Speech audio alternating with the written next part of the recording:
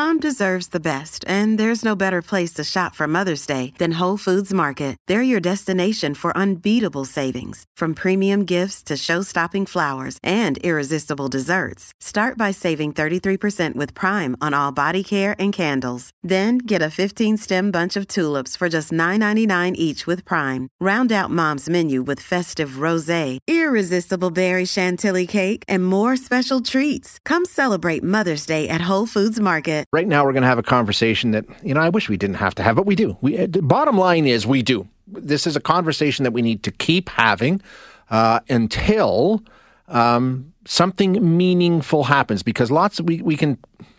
we talk a lot about, this is being done, and there's a lot of lip service and a lot of campaigns and things that are done around this topic, but then we see stories like we saw earlier or last month that really sort of make people go, okay, we've got a problem. I'm talking about Hockey Canada. And once again, hockey back in the headlines for all of the wrong reasons. Another very high-profile incident. As you know by now, Hockey Canada settling with the victim of a sexual assault incident allegedly involving several members of the World Junior team from 2018. And again, we hear about the toxic culture and the broken system of hockey in Canada, and for good reason. I mean, these incidents make it pretty clear. There are some very, very, very big problems. So let's get into that. And can we fix it? We've talked so much about fixing it, and it hasn't happened. What do we need to do differently? We're going to chat with Dr. Tim Skuse, who's an associate professor in curriculum and pedagogy at Brandon University. Dr. Skuse, thanks so much for your time. I appreciate you joining us today. Well, thank you, and thanks for taking interest in our story. Yeah, I mean, the piece that you put together, I think it makes a number of really, really good points. And to start, we hear about these high-profile stories, right? And they sort of make people go, oh, my goodness, what's going on? But they're in keeping with what has been said about hockey in general for a really, really long time now, right? This is about culture. This is about toxic masculinity. The same things we've heard about hockey forever. This just exemplifies that, yeah, it's still happening. Yes, certainly agree with that. I think our research, and certainly research that has been done before us, has brought this to light throughout decades, several decades. And our research for this particular study looked at men between 18 and almost 60. So it covers a span of, not just the older days when people say, well, things have now, they've changed and they've progressed. I think we're seeing that this is fairly entrenched systemically. And when you take a look at, a big tell here, I think, is the way that it was handled, right? When you talk about Hockey Canada has said all these things and implemented all of these programs about changing this culture, but an incident like this happens, and what do? Keep it quiet. There's no transparency. We're going to settle it, all these sorts of things. So it sort of belies the point that they're not doing what they say they're doing.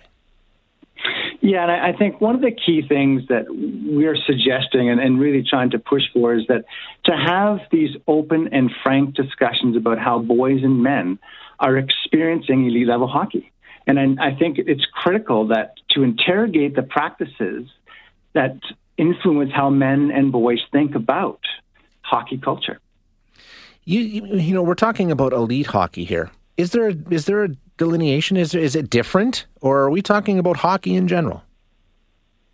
That's a good question. I think my son plays U11, and he's playing in a house league right now. And during the pandemic, they had two separate dressing rooms that the boys would be going into. And we walked into the first one, and there was these quote unquote, I guess, the alpha males that were loud and boisterous. And he said, I've got to go to another room. And then as we were moving to the other room, he said, is there a place for me just to say something that even though I'm quiet?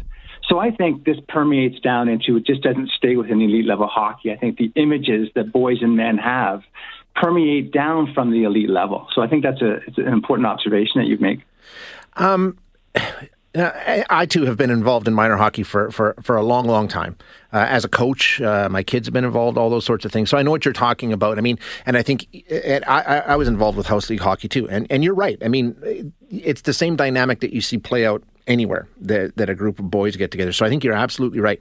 And I've seen some of the work that Hockey Canada has implemented in terms of respect in sport and the training that coaches go through and the training that parents have to take before their kids can be on the ice and things like that. But in reality, it clearly hasn't done enough. It hasn't really affected a lot of overarching change. Do you think it's it's meaningful enough, what has been done. Yeah, and I think it's really important not to suggest that things aren't being done. Right. I think, but what we keep hearing from the interviews that the young boys and men that we're interviewing, that it's not enough. And one of the things that I think that we hear a lot of, and what we're trying to encourage, is to say, how do we all come to interrogate our understandings of being a boy and a man?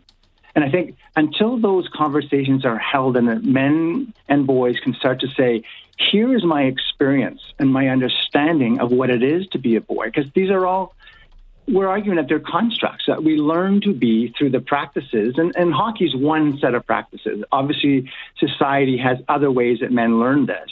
But we're really trying to say, what is hockey doing to provide a space for boys and men to talk about their understandings of being a boy and a man? How do we do this in a meaningful way? Like you and I say, we've seen the work being done, we've seen the programs being implemented, and it's not having the effect that I think anybody wants it to have nearly enough. Anyway, how do we do this in a better way? What needs to happen? Yeah, that's, again, I mean, one of the things, and in the article we tried to point to some of the things that we think would be beneficial, at least to engage in this conversation, and certainly teaching players about sexual violence, notions of consent, the human value. Also trying to take a look at what systemically starts to support these things. It's not just individuals acting poorly or reprehensible behaviors. It's systemic. And also, how do we engage boys and men about the brand of masculinity, about what they're trying to say is you have to play through injury. And oftentimes it focuses on this hyper-masculine certain brand. And then how do we create spaces then to interrogate these institutional practices? I think what we're trying to put forth is at grassroots level, how do coaches and all those involved in minor hockey start to create spaces for these conversations? And so there's a meaningful critique about how we're teaching and what boys and men are learning about being a man and a boy. And, I'll come back to these programs. And if you watched playoff hockey, if you watched, the NHL Stanley Cup playoffs, pretty much every single commercial break had some sort of commercial talking about how hockey is for everyone and how hockey is inclusive. And there's a lot of PR. There's a lot of campaigns around this. Do you think they follow up, or is that just, is that all for show? Yeah, I think one of the things, and to your point about the playoffs, I think there's a lot of contradictions that I think that are immersed in this as well. And part of the couple stories that Sportsnet advertised, or I guess promoted as the playoffs were going on, is number one was the Nassim Kadri. And they did a special on him about this idea of notion of trash talking. Yeah. And this is something that's applauded. And I guess what we might argue is to say, well, okay, there's certain of that, what's going on there. But how do we start to challenge that that's a lead story that forecloses on what would be appropriate and how we talk to our opponents? And then the second story that came out that I thought was interesting is the idea that Tampa Bay put forth their injury list at the end of the playoffs. And I think we have this notion that men are esteemed warriors when they work through this pain and injuries and so forth. And we're not suggesting that there aren't going to be injuries or hurts within a contact sport. But what we're saying is those kinds of discussions foreclose on other discussions about why and when should men not play through injuries. So I think what we're trying to say is these discussions foreclose on conversations that could see it otherwise. Yeah, and change the thinking around it. Doctor, thank you so much for your time. I appreciate you joining us.